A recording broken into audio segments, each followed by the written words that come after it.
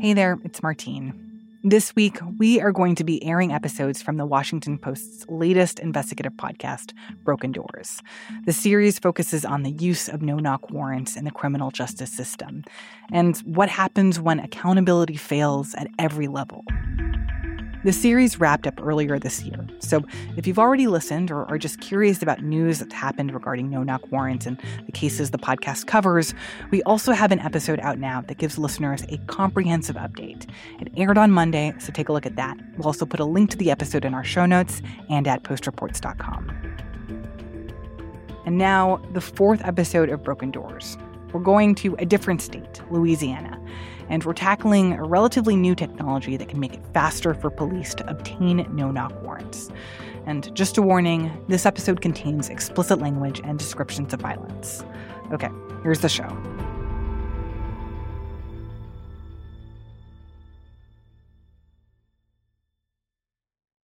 In Port Allen, Louisiana, there's this motel, the Budget 7. It's next to a gas station and right up the road from a place called Super Lucky Louie's Casino. I knew about the motel because it was listed in records about a fatal no-knock warrant. The warrant also led me to Jessica Kluwat. Hi. Hi, nice to meet you. Hi, I'm Sabi. Sorry. Audio producer Sabi Robinson and I traveled to Louisiana last summer, and Jessica offered to drive us to the motel. The hotel's actually like 5 minutes from here, 4 minutes. Yeah, it's close. I got into the back seat.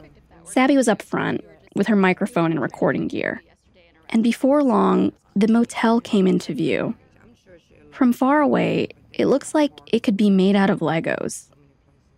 The brick is painted in a bright yellowy orange color. Not quite one or the other, and the doors are painted sky blue. Jessica pulled into a parking spot. Oh, so you parked right in front of it. Yeah. Is it number 5? Yes. And then we learned that for almost the last 2 years, coming here had become a kind of ritual for Jessica. She's been back more than a dozen times. I come here sometimes because I still feel his spirit here, especially at the beginning. So a lot of people would say, how could you come over here and it doesn't bother you? Of course it bothers me, but this was our last moments together. So I connected with him more by coming here than actually going to see him where he's buried at.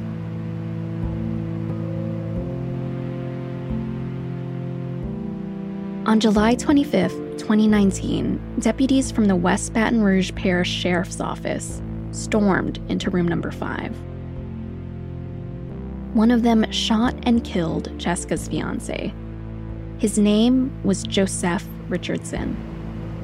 And sometimes I asked the front desk, could I go inside? And just, me and the owner were kind of cool, he knows me, and I would just ask, could I go sit inside and just sit for a few minutes, 5-10 minutes, and he'll let me. And so when I pass, I blow him a kiss or blow my horn, or sometimes I pull up and I just sit in the car right in front of the room and I listen to music and just talk to him as if he was sitting right next to me like you are. Everything she tells us about Joseph and about that night still feels so raw to her. Joseph's driver's license is still tucked into the little storage compartment above her rear view mirror. His photo is facing out, as if he's watching over her. And one thing she wants us to know as we sit there in front of the motel is how quickly it all happened. You have to imagine this event happening in seconds, though, like real fast. It's a blink of an eye almost, But what we didn't know then, as we talked in her car, is that the sequence of events that led up to the raid also happened faster than we could have ever imagined. We would discover, almost down to the minute, the amount of time between when the no-knock warrant was filled out to when Joseph Richardson was shot.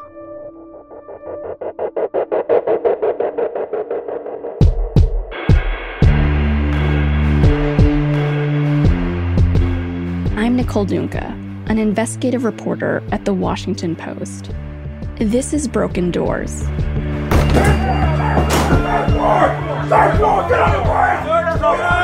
What gets lost sometimes is the due process in that speed. I know they didn't have probable cause. That isn't it. Probable cause don't mean shit in Amory, Mississippi. This is the 4th episode in our series about no-knock warrants, the controversial tactic that allows police to force their way into people's homes without warning.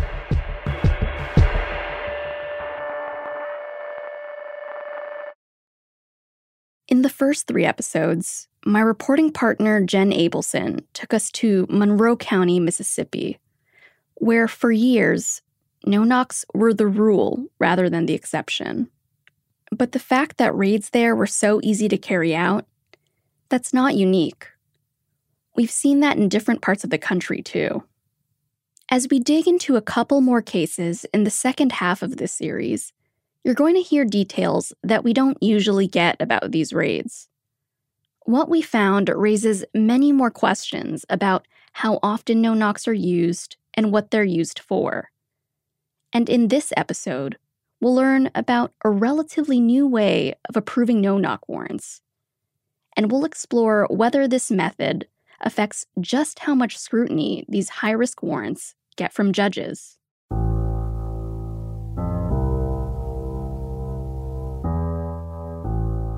Around the same time that Jen was unraveling what had been going on in Mississippi, I noticed something unusual about a no-knock warrant in Louisiana. It was from the sheriff's office in West Baton Rouge Parish. It was the warrant to search Joseph Richardson's room at the Budget 7 motel. But Joseph's name wasn't even in the warrant.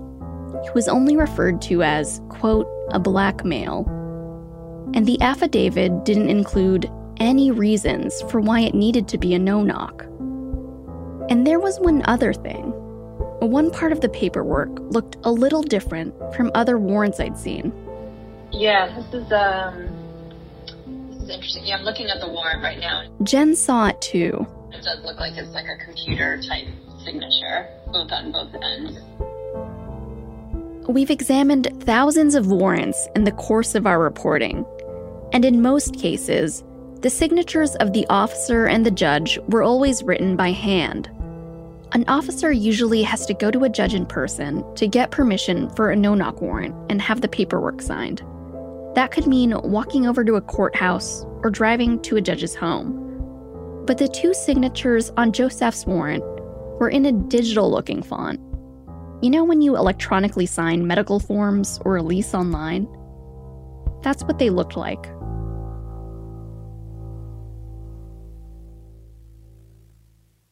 I started reaching out to judges and lawyers in Louisiana. As soon as I described the signatures, they all told me the same thing, that it was probably done with this online platform, CloudGavel. Let's say you're an officer working a case. Let's say you need a warrant. So you go to your office, break out your pen, and start writing. No? You use your computer to type it? Of course. Doing things the old-fashioned way is slow, and you need things done fast. Paper is slow. CloudGavel is fast. In this explainer video on the company's website, a hand draws a cartoon of a police officer who looks flustered. He's getting dizzy looking at a pile of paperwork in front of him. Log into your CloudGavel account from any internet-connected device. Waiting on the judge to sign is slow. CloudGavel is fast. The judge reviews and approves your warrant online. It reminds me of an episode of Schoolhouse Rock, but instead of how a conjunction functions, it's basically how to get a warrant signed without wasting anyone's time.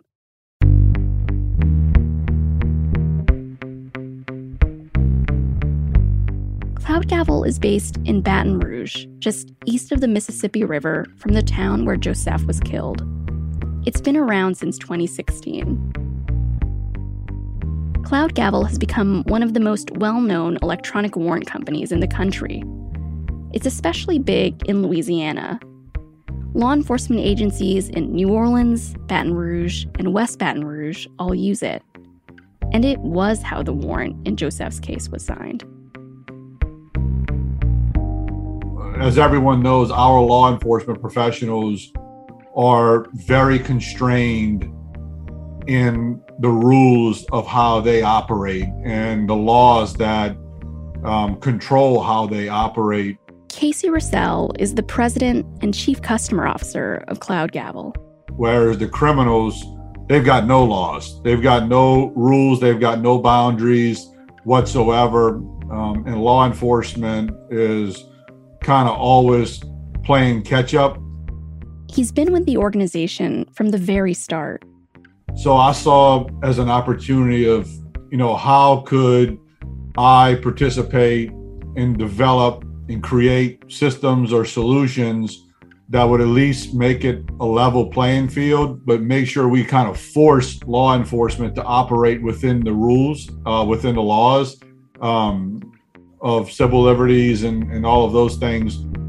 Some states have to change their laws in order to make it legal to sign warrants electronically. So far, Cloud Gavel is being used in 9 states and about 200 departments.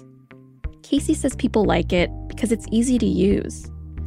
He says that it can take hours if an officer has to drive to a judge, have a conversation, and then drive back. But with Cloud Gavel, he says the approval process can take minutes. A company information sheet said their technology can speed up the process by 90%. Casey says warrants are submitted and approved with an average turnaround time of 18 minutes, and they're proud of this speed. Their tagline is, "Serves justice, saves time." So you all should be able to see my screen now. Okay, so this is the officer side, basically their dashboard. During a video interview, Casey clicked on a search warrant template to show us how an officer would fill it out. This opens up right here. So we start off with the document number and their case number. Then they've got the ability to choose what court. And all an officer has to do to turn it into a no-knock request is to click a button. And if you did want to make it a no-knock warrant, would you have to put in even more additional things? No, it adds the sentence. Let me see here. Let me add it, and you'll see what it says. When Casey showed me the template for a no-knock warrant, I recognized a lot of the boilerplate language that was on Joseph's affidavit. The affidavit for Joseph's room said, "Affiant has requested and cause has been shown for the authorization of a no-knock entry." So that's the template language. And then it's up to the officer to give reasons for why a normal knock-and-announce warrant would be dangerous or lead to a suspect destroying evidence.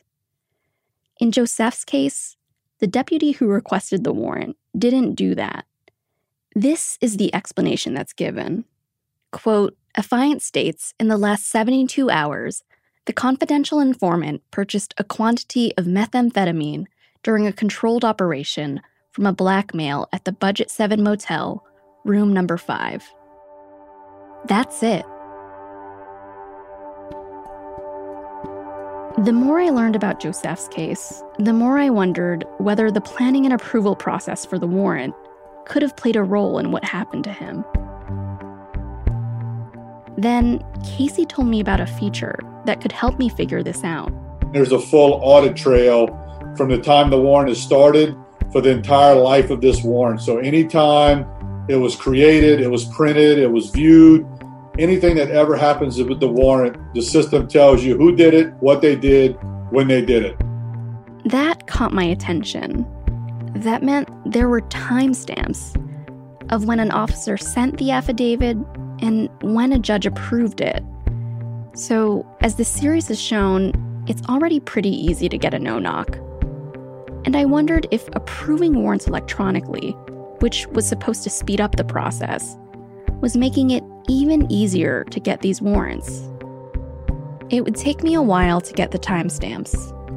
I also had a lot of audio recordings and documents to go through to compare the accounts of what happened the night of the raid. And I wanted to learn more about Joseph. His friends called him Joe. He was 38 years old when he was killed and had 3 children. Joseph was one of 8 tight-knit siblings. When I traveled to Louisiana, I met some of his family at his sister's house. Hi! Say hi. I'm Nicole. Oh, you guys have a Joseph Matters t-shirts. A few were wearing t-shirts with a photo of Joseph's face on them. He had a big smile and deep dimples. They all wanted the chance to tell a story about him. He used to get into everything. He used to make us laugh. He never met anyone that he couldn't make a friend with. He loved playing pranks on you, jokes and stuff. Those are his sisters, Dorian Jones and Desiree Richardson. We spent the most time with Jessica Kluot, his fiancée. She met with us a couple of times while we were in Port Allen. After she took us to the motel, we also went to a levee near the Mississippi River. It's where they used to take walks. I just started falling in love with everything he did. It began to be his laugh, his smile.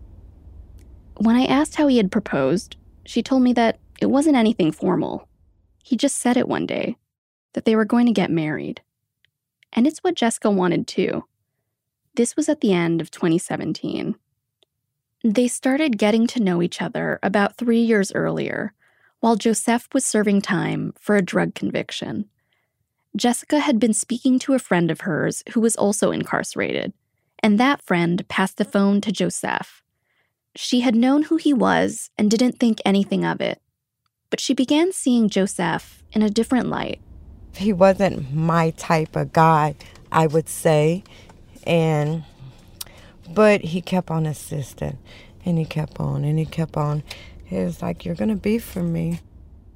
There was no doubt they had a connection and started talking almost every day about their families and about life. When he was released, they started dating.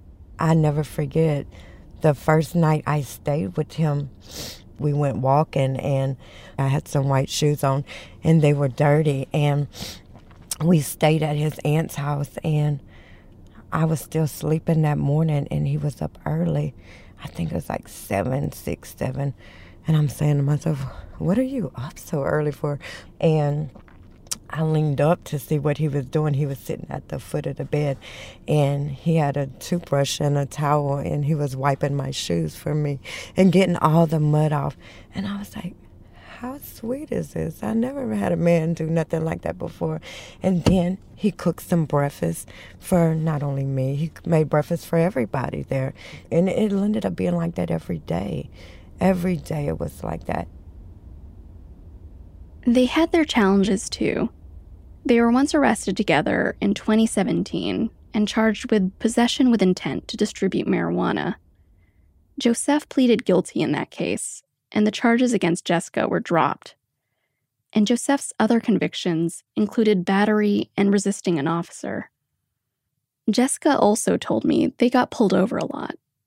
She's white, and wondered sometimes if he was targeted because he was Black. But she always felt like they could get through things together, and she wanted to build a life with him. In July of 2019, they were looking for an apartment to live in when they booked the room at the Budget 7 motel in Port Allen. Joseph's teenage daughters had been staying with them at the motel. They would watch television and eat takeout together. The girls had left the day before the raid to stay with their mom.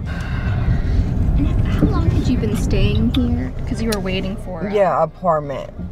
And actually, I spoke with somebody. We were supposed to meet with them the day of his murder. We were supposed to meet with her, but we never got to. I'm going to take you through what Jessica remembers about the night of the raid. In the early evening of July 25th, she was sitting on the bed after taking a shower. She said Joseph was walking around the room in Nike shorts.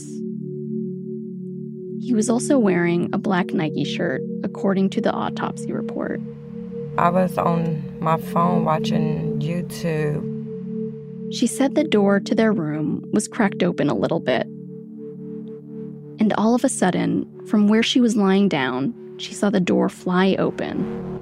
Boom, and then I heard, West Baton Rouge Sheriff's Office, put your hands up.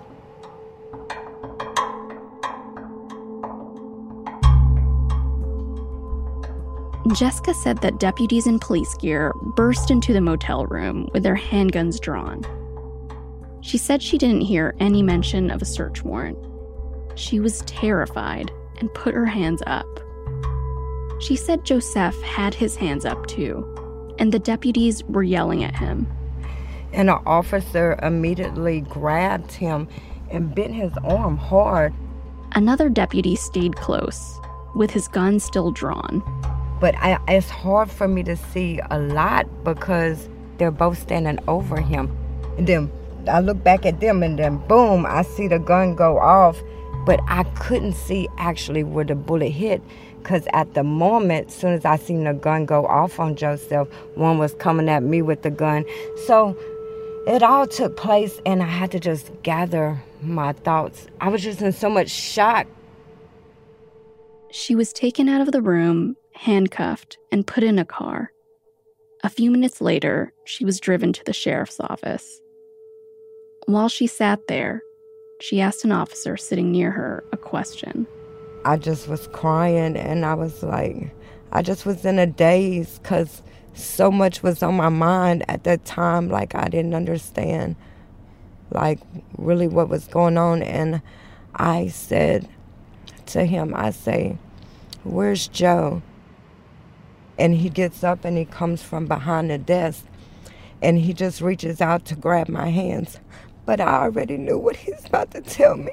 And he said, Joseph is dead. And I just told him, I said, no way. This can't be true. I knew that they shot him, but for him to tell me he's no longer here, I didn't understand. You know, I was just talking to him. We were just together. And not only that, I was sad and hurt. I was just so angry. I never pictured somebody who's supposed to protect and serve us take our life. You're Brett Cavalier. Brett Cavalier? Yes, sir. Okay. We're present at the West Baton Rouge Parish Sheriff's Office. The time is 10:51 p.m. The date is July 25th, 2019. Present is myself, Investigator Bill Cox from Louisiana State Police. After the raid, an investigator from the Louisiana State Police interviewed many of the people involved with the case. This is standard practice in any fatal police shooting. Most of the interviews were done either that night or in the days following the raid. I requested the recordings to compare them to what Jessica had described to us, and to learn more about why the deputies felt the raid was necessary. Because again, the explanation in the affidavit was so brief. It only mentioned that a confidential informant bought meth from a black male in room number 5 at the motel. We're here to discuss an officer-involved shooting that occurred earlier this evening. Brett, why don't you tell me what you did today that led up to this shooting? Leading into it, we've had knowledge that a male was selling narcotics out of the Budget 7, room number 5. This is a state investigator interviewing Deputy Brett Cavalier. He's the one who requested the no-knock warrant. When Joseph was killed, Deputy Cavalier had been with the West Baton Rouge Sheriff's Office since 2014. He was a member of the River West Narcotics Task Force.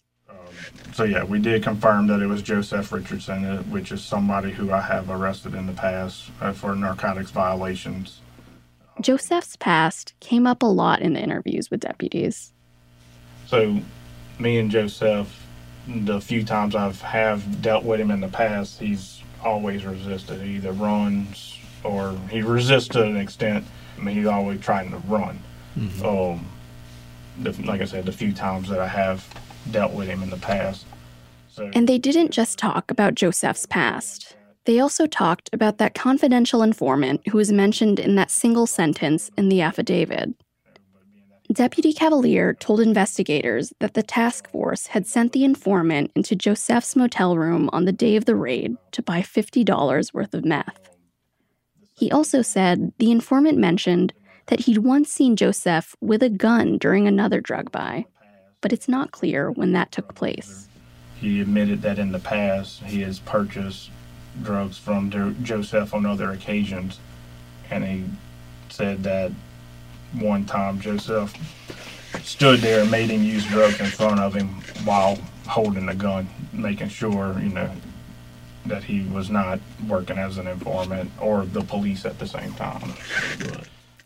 What really struck me is that this and Joseph's past are being raised after the fact, seemingly as a way to explain the shooting.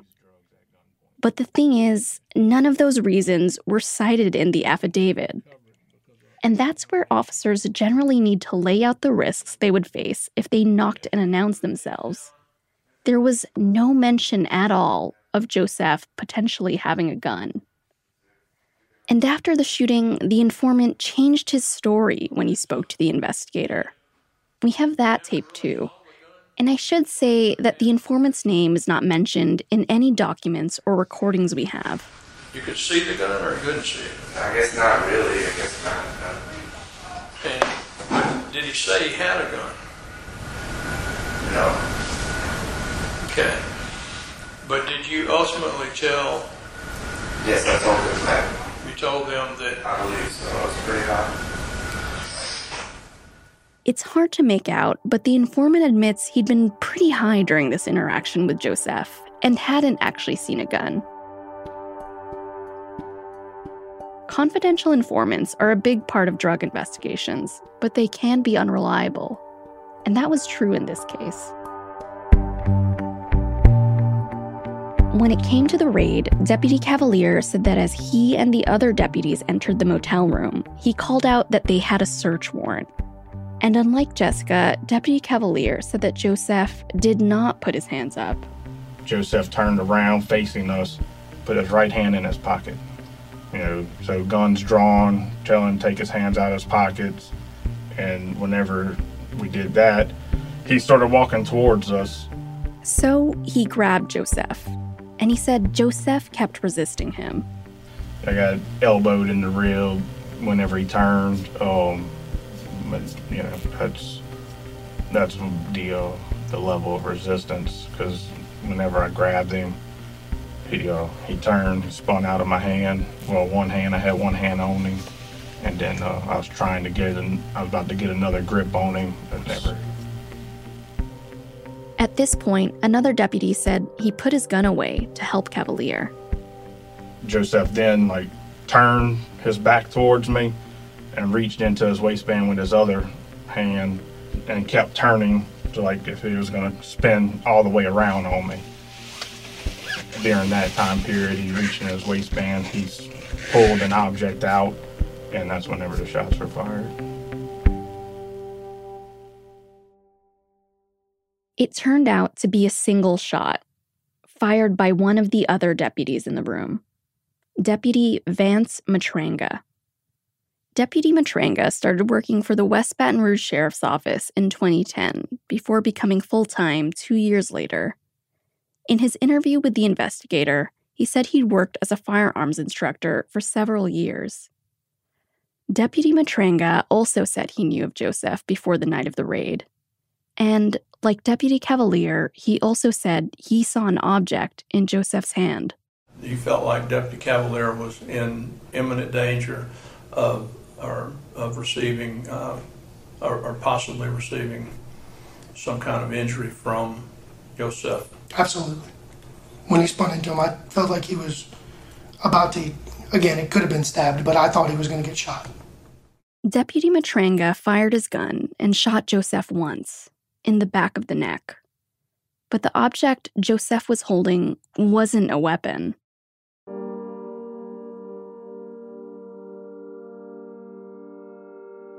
It was a plastic bag, according to an attorney general's report on the shooting. The bag was filled with smaller plastic bags containing drugs: 4.4 grams of cocaine, 8.9 grams of marijuana, and 9.1 grams of meth. Police also found scales and a few prescription pills. A lab tested one of them, and it contained hydrocodone. But police never found a gun anywhere in the room. Joseph had been unarmed. As I went through this tape, I was listening for whether the deputies would talk about seeing Joseph with a gun in the past or if they had exchanged fire with him before. From the records I have, there's no mention of anything like that. When we spoke with Jessica, she told us that she couldn't talk to us about what police found in the room because she was arrested and charged that night with possession with intent to distribute several drugs. But she wanted us to know that she had never, in all their time together, seen Joseph with a gun. He never had a gun. Never have I witnessed in my time. I can't speak before my time, but I mean, I can speak during my time. I've never seen him carry no gun. And again, there was no mention of a gun in the affidavit asking for a warrant. There was only so much I could learn from these police recordings, so I wanted to talk to as many people involved with that night as possible. I reached out to the judge, Deputy Cavalier, and Deputy Matranga, but it seemed like none of them wanted to talk to me. Then, one day my phone rang. Hi, is this Nicole? Hi, yes, this is Nicole. Hi, Nicole, this is Vance. How are you doing? It was Deputy Vance Matranga. It's not often that sheriff's deputies or police officers speak with journalists on the record about cases where they've killed someone. I think you are aware I'm looking into the case of Joseph Richardson, and so wanted to make sure I could talk to you about it since you were involved. So right off the bat, I have to let you know, I'm not allowed to make any statements to anybody that works for the press regarding a case, past, present, future, anything like that. For most of the conversation, we had this uncomfortable back and forth where I would ask him questions and he would answer essentially the same way, by telling me to look at that Attorney General's report. So I can say this, the report from the state police specifically is probably the most accurate report that you could get, and there's not really much else that I could tell you. So if you actually read that report, that should answer pretty much every single question you could ever ask me about it, because everything was in that report. In that report, the state found that he was justified in shooting Joseph, even if Joseph didn't actually have a gun that night. The report didn't mention that the warrant was approved as a no-knock. It just said it was seen as a, quote, properly secured and duly authorized warrant. Would love to just be open and just candidly have a conversation. I just don't feel like I can. So I would just have to refer you back to the report and say that, he did have an extensive criminal history.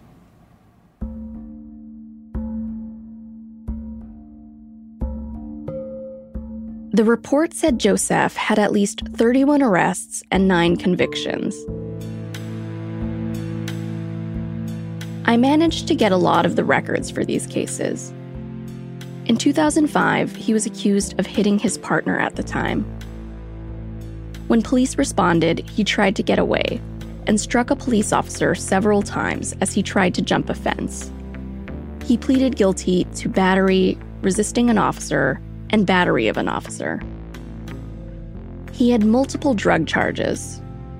When he was killed, he was on parole for his last convictions from that case with Jessica and for obstruction of justice in 2017.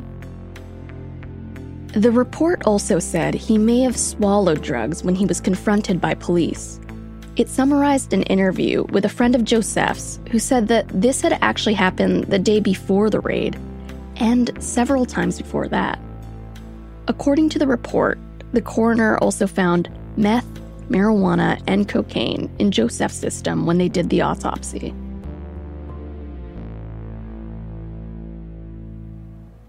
And so I did wonder, how often are you executing these kinds of warrants, like search warrants, either no-knock search warrants or knock and announce or just other kinds of warrants?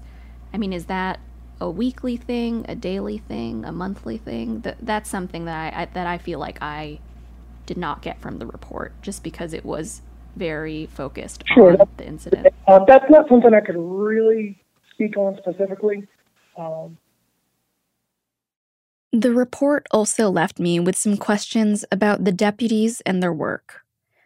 There was the changing story of the confidential informant, and then a note about Deputy Matranga's gun on the night of the raid. The report said it was modified to add an accessory called a ghost connector.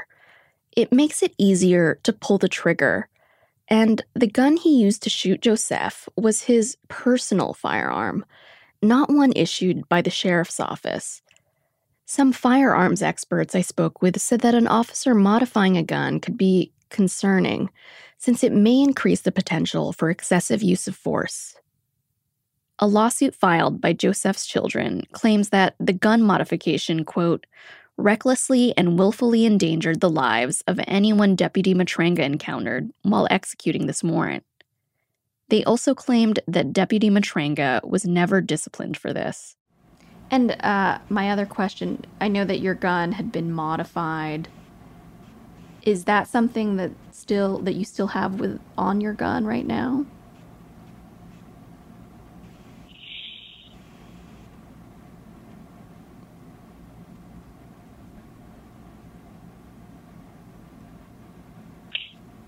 I guess that's not really something I need to answer. Okay. Yeah. I carry a different gun. Sorry? A different gun that I'm carrying. I see. That was a personal gun. You had a were you were using that personal gun, or I thought that was what the report said. That is correct. Okay. During his interview with investigators, he was asked whether pulling the trigger could have been an accident. Deputy Matranga denied that possibility and said it was a conscious decision to pull the trigger. And an internal affairs report after the shooting said that Deputy Matranga hadn't violated any department policies. In the report, he said he modified his gun for a, quote, smoother trigger squeeze. He also said he was cleared to use it by the firearms staff. Also, I asked him about Deputy Cavalier, who requested the no-knock warrant. I would say he is a meticulous and thorough police officer and very good at what he does.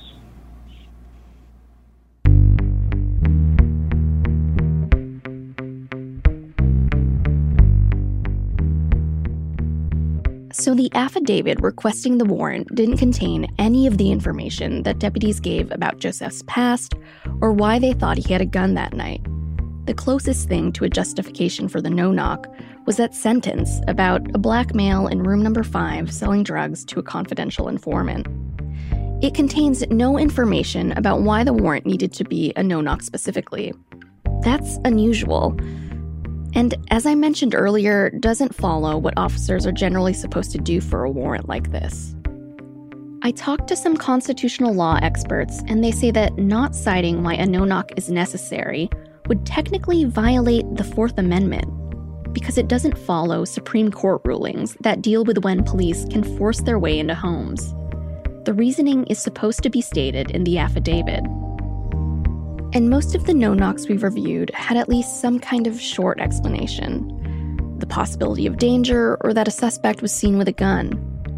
And remember too, Joseph's warrant didn't even name him.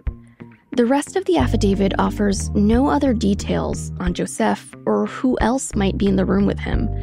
That it was possible his fiancée might be there, or his kids.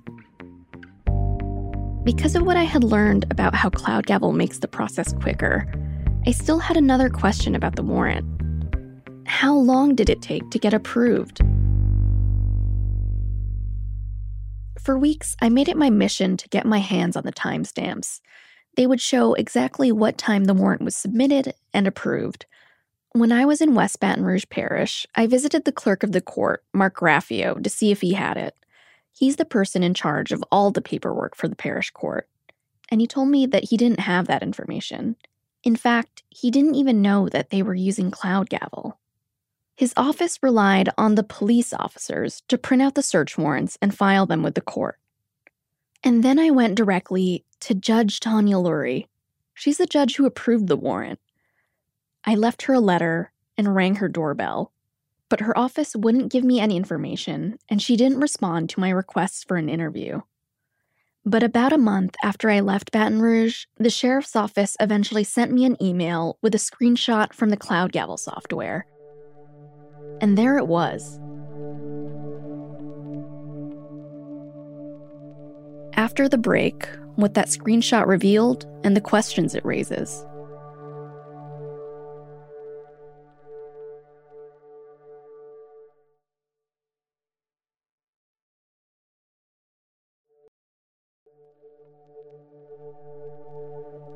The new information I had showed that Deputy Cavalier submitted the warrant at 6:06 p.m. the night of the raid. We know he was in his office based on his interview with investigators. We don't know when exactly Judge Lurie opened it or where she was when she did. We also don't know whether they spoke by phone. What we do know, based on the screenshot from the sheriff's office, is that at 6:17 p.m., Judge Lurie approved the warrant. That's 11 minutes from when Deputy Cavalier sent the warrant to when Judge Lurie signed off on it.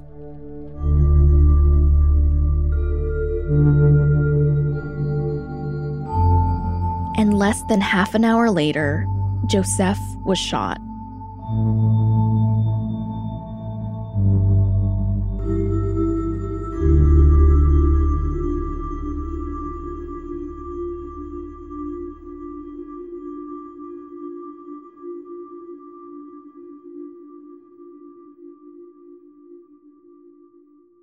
Well, look, I think it's always a tragedy when someone gets killed, regardless of what side it's on. No one ever wants to hear that. Casey Russell, the president of Cloud Gavel, hadn't heard about the Joseph Richardson case before we spoke with him.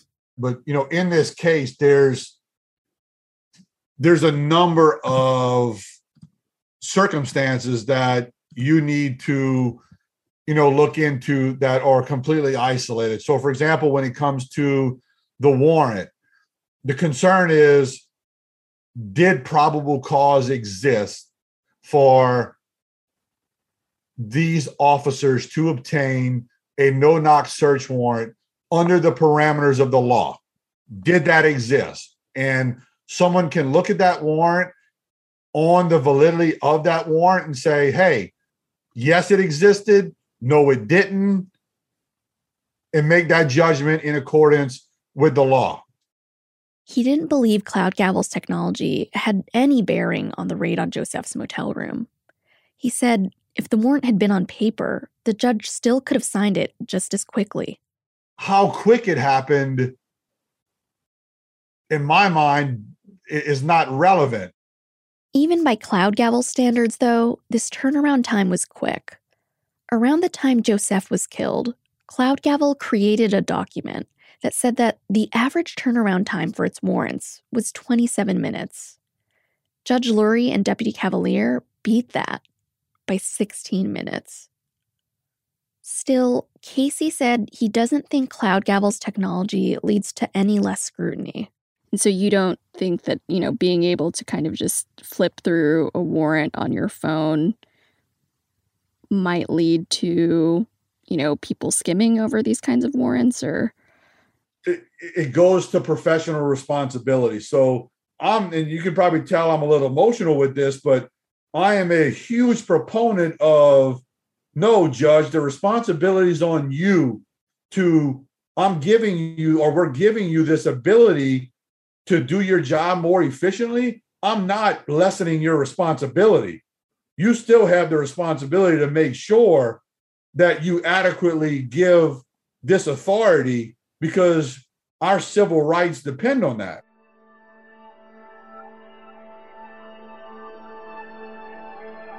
Now, we can have a debate on whether we think the laws need to be changed, and that's a separate debate. But from our product standpoint, whether an officer or a warrant is morally justified, that's not our decision to make.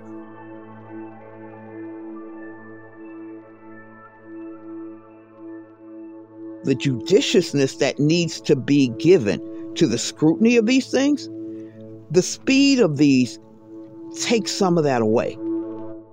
Reverend Alexis Anderson is a founding member of a criminal justice coalition in Baton Rouge. She's monitored police and court systems there for years.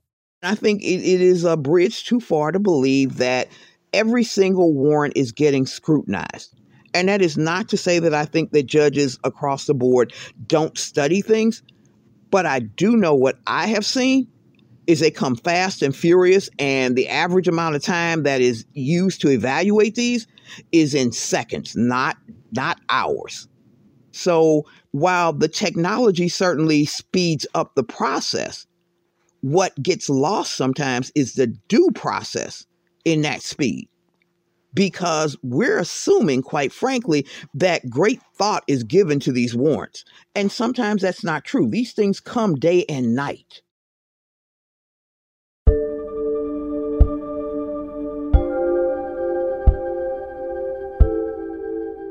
This isn't just a concern in Louisiana. Police departments in Utah mostly use electronic warrants. A few years ago, a libertarian think tank, the Libertas Institute, actually got timestamps to see how long judges were taking to look at all kinds of warrants, not just no-knocks. And they shared them with the Salt Lake Tribune newspaper, which wrote about them in 2018. It turned out judges approved them about 98% of the time. And judges approved more than half of the warrants in less than 10 minutes. That's less time than it takes to cook a frozen pizza. During our investigation, we found that judges rarely vet the confidential sources mentioned in the affidavits, and there's no requirement for them to do that. The judge in this case, Judge Tanya Lurie, was pretty new to the bench when Joseph was killed. She'd been elected to her position in the 18th Judicial District the year before and had been a prosecutor and a public defender. In fact, she'd even been Joseph's public defender in the case where Joseph and his fiancée Jessica had been charged. Now, Judge Lurie presides over a lot of the criminal cases in the West Baton Rouge Parish Court. When we visited the courthouse over the summer, Jessica was there for an update on her case. And Judge Lurie was on the bench. Jessica is still dealing with charges from the raid. She faces felony possession with intent to distribute meth, marijuana, cocaine, and a version of the drug Xanax, as well as possession of drug paraphernalia. She has pleaded not guilty. I have no idea whether Judge Lurie had made the connection between Jessica and Joseph, who she'd once represented.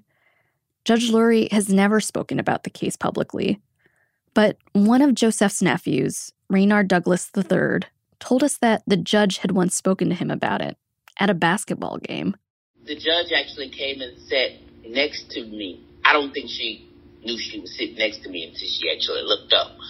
But, and someone was asking about the case because the case was still fresh and asking how the family was.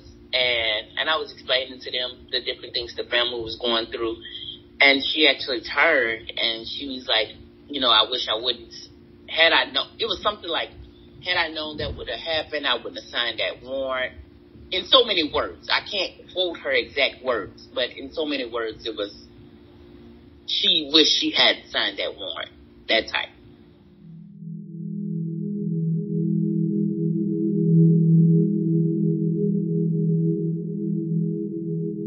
We tried to confirm this interaction with the judge in her office. Nobody got back to me.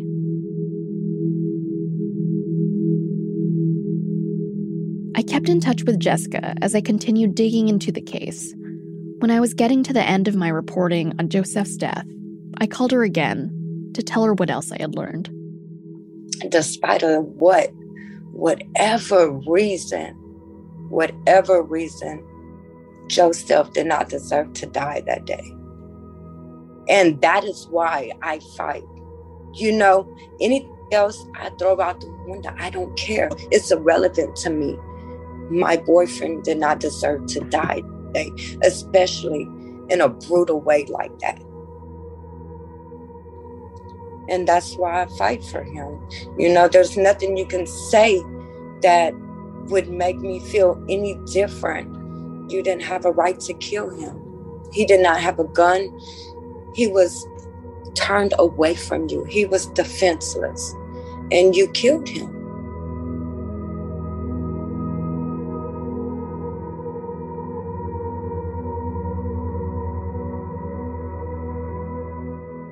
Jessica and Joseph's family said they're hoping that their lawsuits will keep the case in the spotlight so that someone is held legally responsible for Joseph's death. In 2019, Joseph's children filed a federal civil suit against the sheriff's office, accusing them of wrongful death and excessive force. Their lawsuit says that the deputies showed willful, reckless, and callous disregard to Joseph's life, and that they conspired and colluded to present a false narrative to justify the shooting. Jessica filed a separate suit the following year. I think no-knock warrants are dangerous. If you bust down the door without announcing yourself, you don't know what's going on in that person's head. It could be the police coming after me, or it could be a rival coming in, or somebody know that I'm holding, coming to rob or hurt me or the folks that are with me. And so your initial reaction is going to be to defend yourself. And so I think it puts police officers in a bad position. This is Ron Haley, the lawyer representing Joseph's children. Police bust up in the house, tear it up, and only come out with an amount of contraband that will amount to a possession charge, right? And now this person's house is torn up. They're financially in ruins. Not to minimize illegal behavior, but the juice is not worth the squeeze many a times when you're executing these no-knock warrants.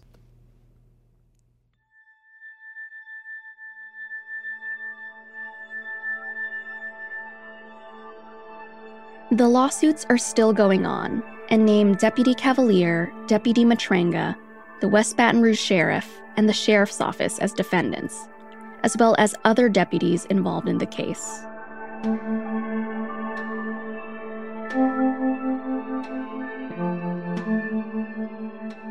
In a court filing, a lawyer representing the sheriff and Deputy Matranga denied allegations from the family's initial lawsuit.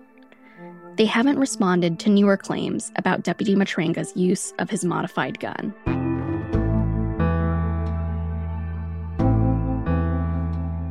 Deputy Cavalier is still on the force.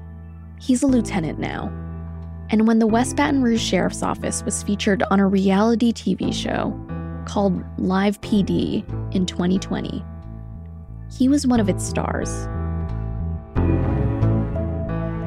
Deputy Matranga was placed on paid leave by the West Baton Rouge Sheriff's Office right after the shooting. But soon after that, he was back to doing administrative work while the Louisiana State Police did their investigation. In March of 2020, prosecutors declined to press charges. Since then, he's been promoted to corporal. Cloud Gavel is going strong. In 2016, police used their software to submit almost 13,000 electronic warrants. Last year, they submitted nearly 90,000, and they're growing. Casey didn't tell us the exact number of how many agencies have reached out to try their software. But he told me the pandemic has only increased interest.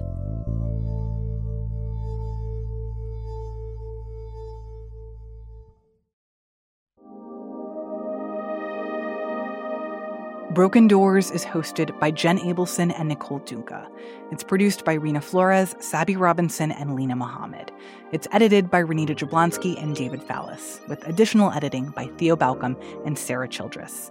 Original music, sound design, mixing, and theme by Ted Muldoon. All the episodes in the series are out now. To listen and subscribe, go to washingtonpost.com/broken doors or your favorite podcast app. That's it for today's episode. Post Reports will be back with regular programming after Labor Day. Our executive producer is Maggie Penman. Our supervising senior producer is Rena Flores. Ted Muldoon is our senior producer. Our editor is Lexi Diao. Our producers are Eliza Dennis, Charlotte Freeland, Ariel Plotnick, Arjun Singh, Jordan Marie Smith, Rennie Svirnovsky, and Alana Gordon. Sabby Robinson and Emma Talkoff are our assistant producers.